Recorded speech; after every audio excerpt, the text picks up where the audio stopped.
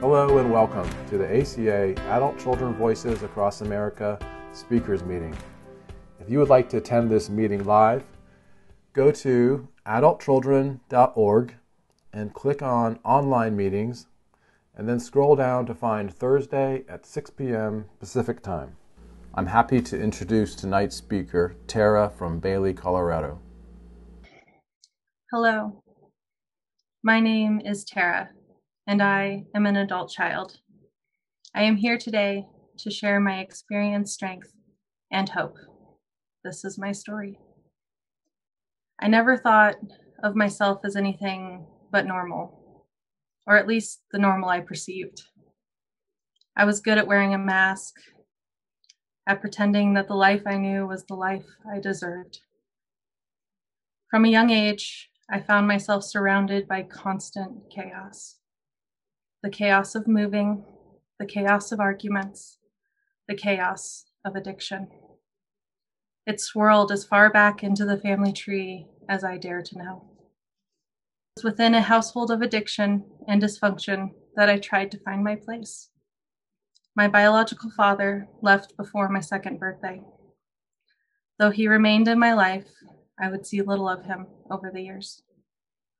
My mom married someone new, the one I would call my dad. 5 younger siblings came, all half and step siblings. And I, as the oldest, did my best to hold on to control, to hold the family together. It didn't work. My parents would fight and break up. We'd move to a new place and struggle to make new friends. Within a couple of years, they'd somehow get back together and we'd move again. This cycle repeated itself several times throughout my life. I would often bring my siblings into my bedroom to sleep on the nights when the fighting was out of control. Tiny hands holding mine as we piled together in a vain attempt at sleeping over the screams. It felt like I had to be the parent to my siblings because my own parents couldn't be, as they were marred too far deep into the disease and their own selfishness. The only person who appeared to be on my side at times was my mother, and because of this, I clung to her fiercely. So fiercely, in fact, that she was the most important thing to me. Her emotions were my emotions. Her suffering was my suffering. Her side of the arguments was my side. She could absolve me of my sins or shatter my soul with just a few words. On the flip side of my mother was my dad. Within our household, anger was king, and he bore my dad's name. He was quick to attack any vulnerability, and any mistakes made were held against me for years to come. Fear coursed through my veins, so often that I wasn't sure how to survive without that hit of adrenaline. I was addicted to the internal drugstore, and whenever I needed more, I was never disappointed, as a new crisis was always waiting just around the corner. This was often accompanied by abandonment in one form or another.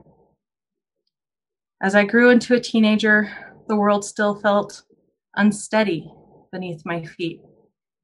At 14, I learned to cope secretly through self-harm. Dopamine was my new high, giving me a fix on my own demand. When I hurt myself, I felt like I had control over my body, even though I had no control over my life. With my inward pain made physical, I could prove my angry dad's critical voice wrong, at least in my head. I also started ditching class and smoking with my friends, making careless mistakes while trying to find some sort of path separate from my parents, some place where I could at least hold on to the illusion of control. Then my sister set our house on fire. Most of my family members, including myself, still inside. It isn't like the fires you can watch in the movies. The darkness of smoke masks any chance of seeing the flames. I could still feel them, though. I could feel the heat burning away the illusions I had of normal and melting the denial that sat within the very fabric of my false self. My life wasn't normal. My family wasn't normal. All the people made it out of that fire, but the items and some pets were lost forever. I would later ask my sister why she did it. I still haven't gotten an answer, though I'm not sure if I need one anymore. Court dates ensued. I became accustomed to showing up and supporting my family. I had an outfit I always wore, and I kept it nice. Everyone but me faced some sort of criminal charges as the curtains began to fall, smashing normal into a million pieces. It was also in my teenage years that I met a boy. He was completely different than my dad and the anger I experienced at home. He was stable, healthy. Before that, I had avoided any relationships, afraid of repeating the cycle of my parents. With him, it was different. I fell for him, and I fell for him hard. He was my first chance at a better existence. I took that chance and built a life with him. Despite my mistakes, I graduated high school and went on to earn a college degree. I bought a house, giving myself my one and only long-term home. I married that boy, now a man, and had 2 amazing sons with him. Boys who are as creative and adventurous as I used to be. I tried my best to protect their innocence, telling myself I would never be my parents. I would never make those same mistakes. I wanted different for them. And in some ways, it was, but it wasn't in others. I didn't know. I couldn't see the unconscious bundle being passed on. My adult life appeared perfect, and I had worked hard for that stability. Then it happened. My childhood life smashed into my adult one, wreaking havoc and destroying the peace I had fought so hard for. My parents were separating again. Fights ensued. And even though I was an adult, I found myself yanked between them, spiraling back into the pit of chaos I had tried so hard to claw myself free from. This was wrong, I thought, as I felt emotionally overwhelmed. This is wrong. A friend, one of those I had ditched class and smoked cigarettes with, came back into my life. She was different than before. The slight shimmer of her soul, now a blinding light for all to see. As I sat in her car, complaining about the frustration of my family of origin, she listened. Never once did she question me or give me unwanted advice or laugh at my brokenness. Instead, she told me her own story and about a path toward recovery. She told me about ACA. My first ACA meeting was an awkward awakening. Though I sat on a stationary couch, I felt as if I were on a roller coaster. Waves of emotion slammed into me as I read the laundry list traits and saw myself crouched over and crying from behind the words. Tears I had always hidden poured from my eyes and dripped down my cheeks.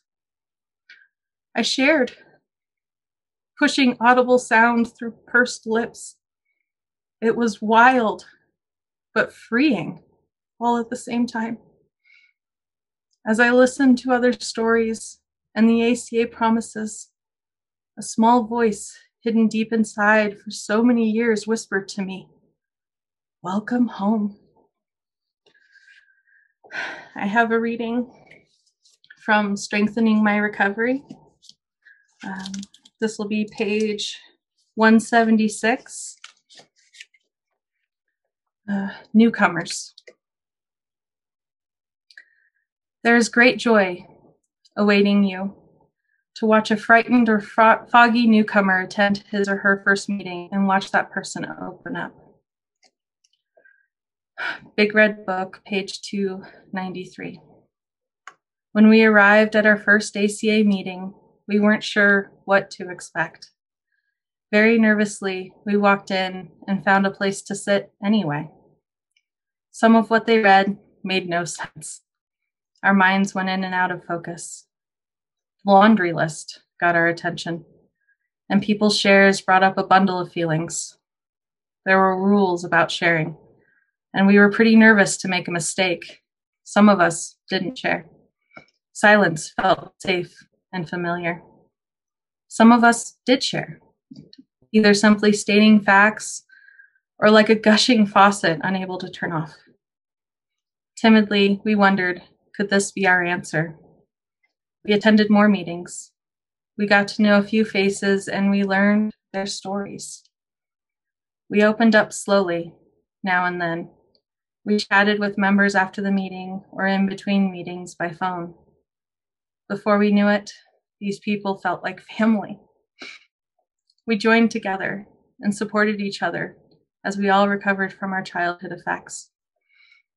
When newcomers walk in, perhaps looking dazed and afraid, we smile and welcome them while remembering we were once in their shoes.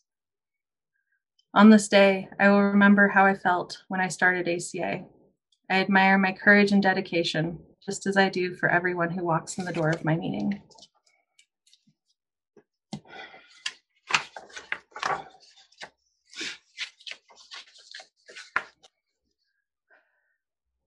In the beginning, I couldn't believe it.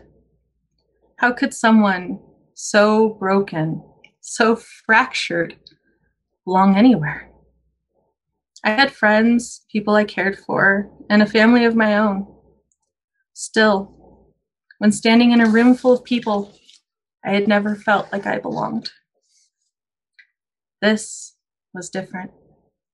This was new. I remember someone's share from early in my recovery, not specifics or anything, but they mentioned having a recovery family. I didn't believe them. Family was a scary word after all. How could I have something like that in my life? How could anyone accept me? Not my mask or the perfect person I pretended to be, but my true self, brokenness and all. Over time, however, everything changed. Everything. At first, I just kept coming back. That spot on the couch was suddenly a central point in my life, and I couldn't imagine me without it. Then I found a sponsor, an incredible woman who was open and honest about her own life, mistakes and all. She gifted me so much. The beautiful recovery that had freely been passed down to her was slowly flowing into me. We started the yellow workbook, the 12 Steps of Adult Children, as a small group. And ACA gave me my second gift of many, a God. Before that, I didn't have a higher power. The only God I knew was my dad's God. One he would demand was on his side and always right. The one I was told to fear above everything else. In ACA, I learned that I could have my own relationship with a higher power of my own choosing. I felt the embrace of a loving God, the ultimate loving parent. With this higher power, I was able to take the weight off my shoulders. Weight I learned wasn't mine to carry, at least not alone. I stared up at the massive mountain of the ACA steps. I quivered and questioned whether or not I could do it. I put my faith in something bigger than myself and the ones who had come before me. I linked arms with my fellow sister travelers and took a step. It was shaky and imperfect, but I did it. And then I took another. Soon, I faced my first real challenge, letting go of control. The very illusion I had convinced myself was so important. Everything within myself cried as I realized I would have to release what had helped me survive. The one thing I thought I needed so I wouldn't become my parents. I feared that if I let go, I would slip into chaos, that the mountain would open up and swallow me whole.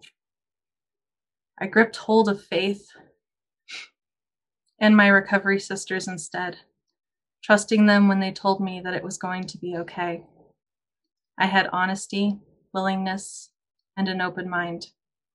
I let go, and instead of watching the world crash in around me, a weightlessness overtook me. No longer trapped by the illusion, I found choice. I found serenity in accepting the things and people I could not change. I still slip. I still feel the desire to control others or the world around me, and that's okay. I'm still a work in progress. I have another reading from the Strengthening My Recovery book. This one is page 40, Letting Go. While growing up, we may have felt controlled by our parents and the palpable dysfunction that surrounded us. As a result, in adulthood, we found ways to take control, whether we did it directly or passively through covert manipulation. Being in control made us think we could determine our own destinies. But trying to control people and situations is exhausting work. If we are truly honest with ourselves, we realize that the control we think we have is an illusion. Many of us learned this the hard way as things began falling apart around us. By working the 12 steps with the help of a higher power and our fellow travelers, we come to believe that our focus on gaining and manipulating control leaves little room for the healthy things in our lives, like positive self-esteem, balanced relationships, spontaneity, and a world full of possibilities. But we also learn that letting go of control happens in stages. After all, we are trying to change an ingrained behavior that took a long time to perfect. The key is to be gentle with ourselves.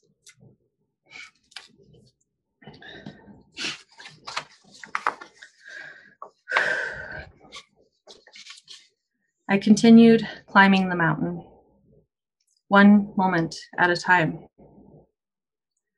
I came to see more each day, constantly growing on my spiritual journey.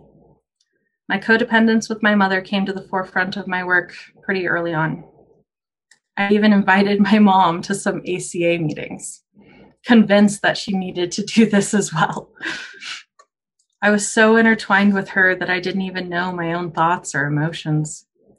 I realized that I would have to set boundaries in order to establish some healthy space and find myself. I was yearning to become my true self instead of an extension of my mom's expectations.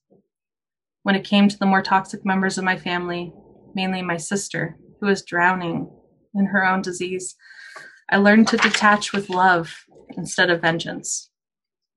I gave them all to my loving higher power, trusting in their journeys as well as my own. I started working heavily on finding myself. I dived past the mire and illusions of my own making. I was afraid of finding myself at first. Who was I? Without the chaos and my family role as a hero and my mom's savior, I wasn't sure. Would I even like myself? I couldn't answer that question either. But I did know one thing. I had an inner child, and she was mourning. Mourning the loss of a normal family, mourning for what could have been. I held her gently, like I would my own children. I let her cry and grieve, her tears dripping from my own eyes. She was shattered, and for the first time, instead of cruel words of not being good enough, I offered her love. Little bit by little bit, the tape in my head of my dad's cutting words got quieter.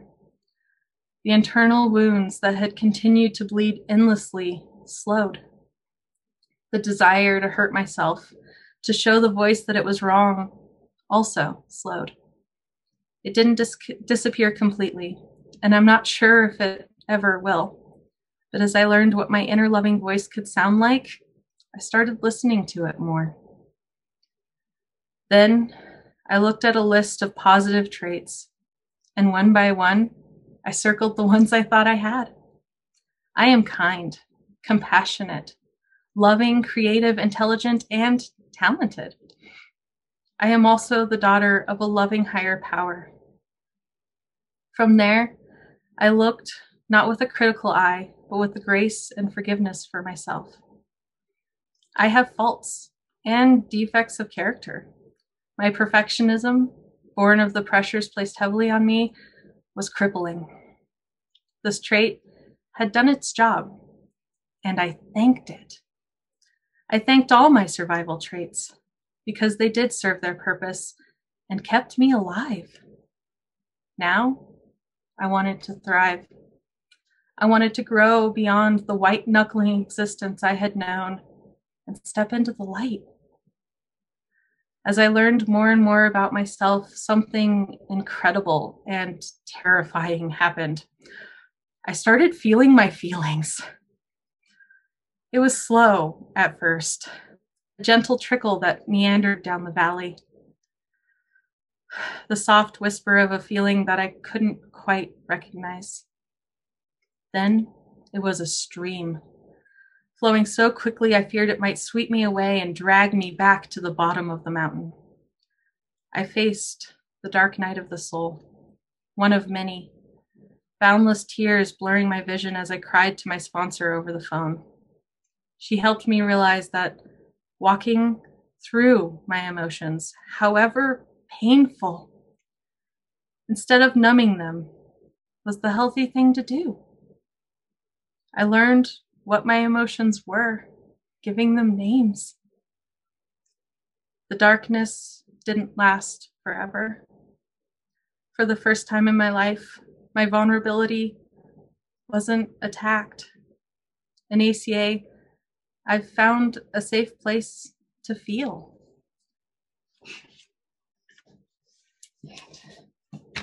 This reading is from the Big Red Book, Adult Children of Alcoholics, and this is page 185. Most adult children are terrified of feelings and believe they cannot withstand them. In ACA, we must remember that we are not alone. Recovery is different than when we were children and had to face the feelings of isolation and despair alone. When feelings arise in ACA, we learn to sit with them without acting out. We hug a pillow, lie on the floor, and breathe deeply. Take a walk or simply sit and hang on. Our feelings will not kill us. We can name our feelings and understand them. This is an ACA promise. We learn that we can pick up the phone and call someone to listen to us. Feelings pass. We can survive our feelings. Many adult children have frozen feelings in addition to being confused about feelings. Our feelings are like a great glacier, which appears stationary, but which moves with great force and sureness. Hidden within the glacier are huge boulders, that scrape the earth, leaving deep scars and ruts. Occasionally, one of these huge rocks works its way up, piercing the icy surface of the glacier. Release occurs. Addictiveness and unhealthy dependence are often attempts to ignore a frozen mass inside. ACA step work helps locate trapped feelings and melt the glacier of our soul. At some feelings we shiver, but there is release that brings healing. By claiming our feelings, we step out of the shadowy chill of a glacier and into sunlight. We feel the warmth of acceptance in ACA. We are finally home.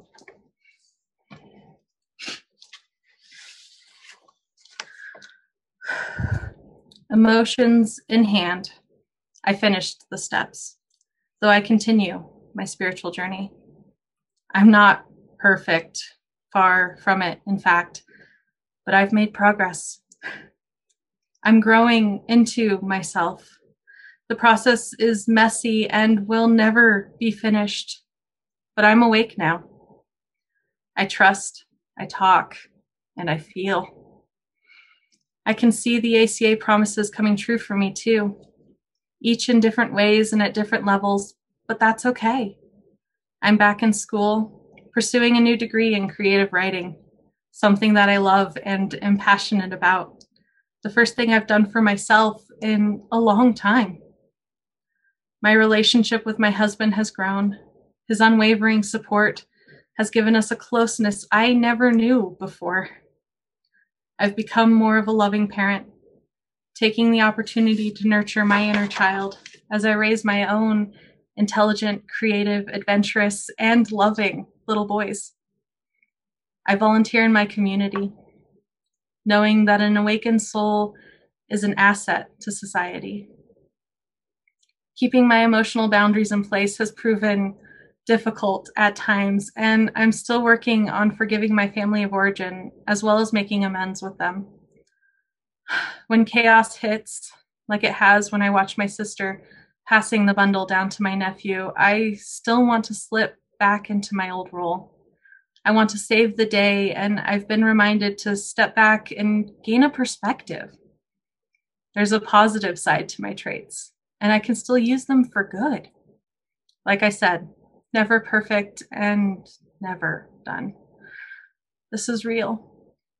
It's live and it's raw. I am a warrior, or maybe a plumber, brandishing my hard hat of boundaries in my toolbox of ACA.